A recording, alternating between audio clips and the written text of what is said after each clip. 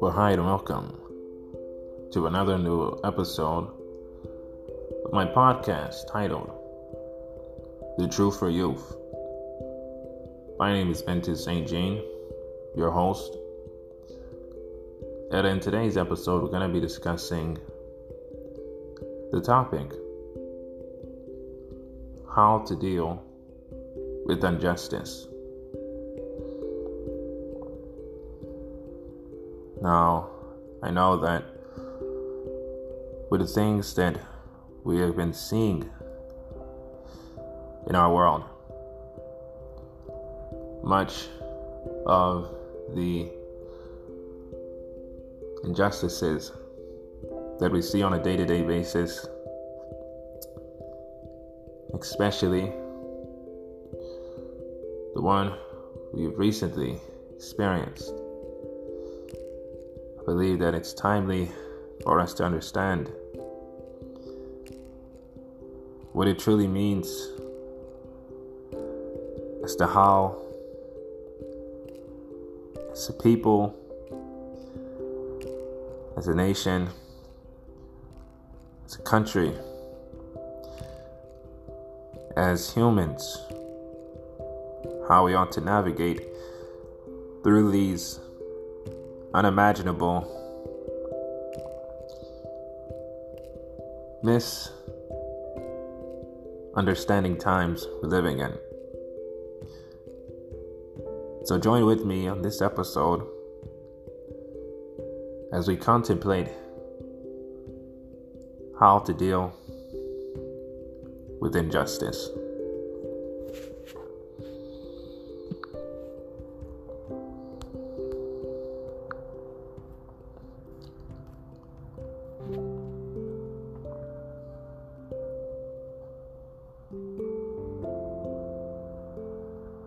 A 100 years ago, and the black man still is not free. These are the very words echoed by the great and late Martin Luther King in his probably one of the most prolific speeches ever given. He paints the struggle of injustice that was promised to be put to an end by the Emancipation Proclamation, which was signed almost 100 years ago. But the very speech speaks out on the very injustices that it lacked to deliver. It speaks out on the very failure of the carrying out of the intentions of those words. And standing behind him during that speech was the very man, statue, who signed that very paper, Abraham Lincoln.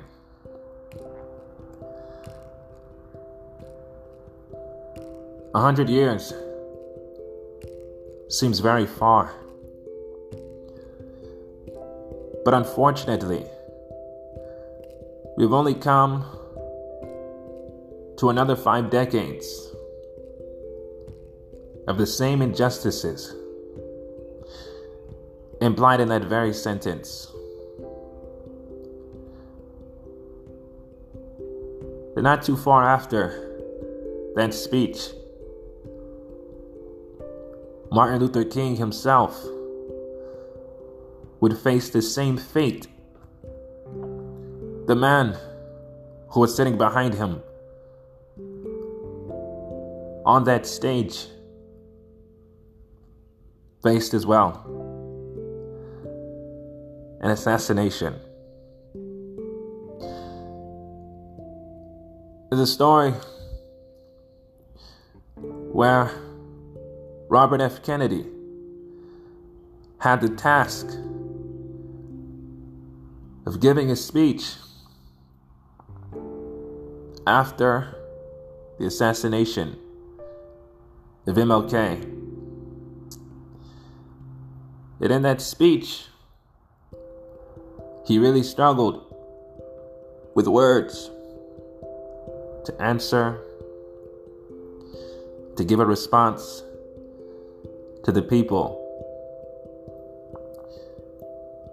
And he mentioned something very profound. He said, we all have a decision to make. You can either get angry, mad, and seek revenge on the white man. But I want you guys to know that even my brother, JFK, was assassinated by a white man. Robert F. Kennedy poured out his heart. He sympathized with the people. He empathized with the people. And he pleaded with them that in every crisis, our country has always rose above it and became stronger. And that we always pulled through. We always came together. And that unity would bring strength. Love would bring hope. And understanding would bring enlightenment. And that violence would do no good. And rewarding evil for evil would only make things worse and possibly destroy the very possibility of freedom. And it is throughout all ages that many have fought for the freedom of all. That many who are not afraid to lose their life would stand for those who felt theirs were threatened. And in many of these heroic stands, uncompromising stance, an unswerving commitment to the freedom of the oppressed, fall these words: give me liberty or death. Justice for all. By any means necessary. Black lives matter. All lives matter. I can't breathe. The endless hashtags, mottos, and movements only point to the endless motions of injustice. And it amazes me that men can be far advanced in technology, but less advanced in morality. What our world need is not flying cars and the discovery of life in another planet. We don't even know how to treat our own.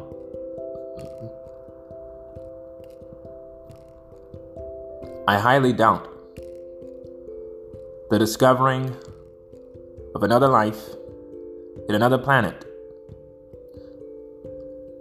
would mean good for the very life that is found there. We would only pose as a threat and destruction of that very life, if there be. I highly doubt the curiosity of science would awaken the sympathy of morality when discovering life. If we have no regard for life on Earth, we would have no regard for life in any other planet. Inside man is a natural disposition to dominate, to overrule, to overthrow, and to oppress. Columbus, when he discovered land, discovered people. But his fascination for geography only went as far as him being fascinated with the land. He was not thrilled about the people he discovered. He was not fascinated with the culture he discovered. He was not in awe when he discovered life on the other side. And I highly doubt man would show any other disposition if he had found life on Mars. As if our fascination in astronomy, geography, and cosmology would lead to a sincere desire for brotherhood. Wherever life is found in those premises, I believe humans would murder citizens of Mars if there were life found there. I believe man would rob Mars of its culture if they found life there. I believe man would try to colonize and enslave rather than sympathize and embrace life. Man's discovery has only led to bloodshed, war, and revolutions. No man discovers a land only to share it. No man discovers new territory only to negotiate. He will conquer the land, kill the people, and destroy the culture. He will not be intrigued with the new way of living. He will not be intrigued with its culture.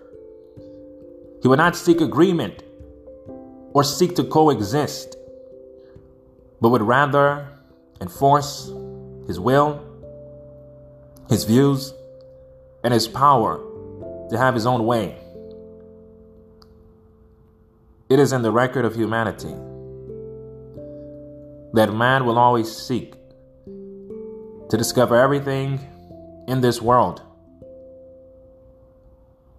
but how to love the very inhabitants of it. He will ever be at all with nature, but at war with man. We don't know how to deal with issues on Earth. So who are we to find a solution in another planet? If we all can't get a piece of the pie, why bring out the pie in the first place? If we all can't sit at the welcome table, then the table itself shouldn't be welcomed. Life is just not life when it is unjust and unfair. It soon becomes intolerable. You know, the best sermon ever preached was the Sermon on the Mount. Christ spoke to the people who were oppressed. He spoke to the people who were mistreated.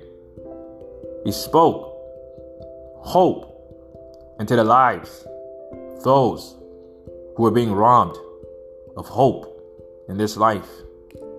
And this is why he says, blessed are the poor. Blessed are those who are persecuted. Blessed are they who are reviled. Blessed are those who are oppressed. Blessed are those who are hated for righteousness' sake.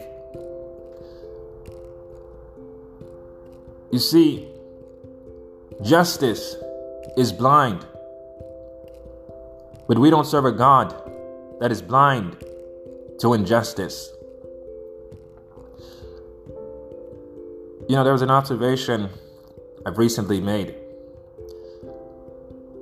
The other day I went for a walk in nature, and as I returned home from this walk, I was passing by neighborhoods, and I noticed that there were signs almost on every corner. Neighborhood signs of missing dogs. You know, missing Daisy. Signs of missing Pepper. Signs of, have you seen Rocky? And as I see these missing signs, I notice that something is missing. That on every corner where I see these signs of missing dogs, I begin to realize there's no signs of missing people. There's no signs of missing children. There's no signs of missing teenagers, missing adults. No signs of missing humans. And usually when you see these signs, you would see a reward if found. Sometimes $100, a few more $100, or even thousands of dollars in regards to the animals. But how much more should our search be for human beings whose lives were paid with the blood of God? How much more should be an earnest search for such souls? Jesus says, which one of you, if you had 100 sheep and one would astray, would not leave the 99 and get it? And Christ said, verily I say unto you, that there is more rejoicing in the kingdom over one soul over the 99 who needeth not repentance. You have scientists, archaeologists, biologists, astronomers. You have NASA looking for life on the moon, and we can't even find life on Earth. You try finding missing artifacts of humans, dinosaurs, ancient civilizations, carbon dating of 100 years, billions, and leaving back thousands of years. And we can't even find a person who was missing a month ago. Social justice is not left in the hands of social movements. Social justice is in the hand of divine justice. God has his eyes on every sparrow. God paid a price for every soul. God knows the number of every hair. He knows every number of hair that falls to the ground. You know, in cold cases, a strand of hair at the scene is an evidence that can make or break a case. It can be used to prosecute in a trial and possibly decide it. God knows every number of our hairs. This means that God has every evidence to every case. He says that not even a hair falls without his notice. So how much more do you think God is aware when one of his children falls without being armed? How much more do you think God is aware when one disappears without notice? How much more do you think God is aware when one is prosecuted without evidence? He that messes with them messes with him. God's throne stands on the theme of justice. The courts of God rises above the supreme courts of our nations. Vengeance belongs to God, and he longs to bring justice. The only comfort I have in my trials here is that I will get a fair one in the courts above. And in this court, there is no tampering with evidence. You don't need arcade quality camera recordings. You don't need body cameras or police recordings. God has eyes. God has ears. And God keeps records. You look God in the eye, you're staring into the eyes of your own soul, into the thoughts of your own heart, and into the chambers of your own mind. It is impossible to behold a just God without seeing just how unjust we are before him. Isaiah said, Lord, woe is me, for I am a man that is undone, and a man of unclean lips. No lie can escape his presence.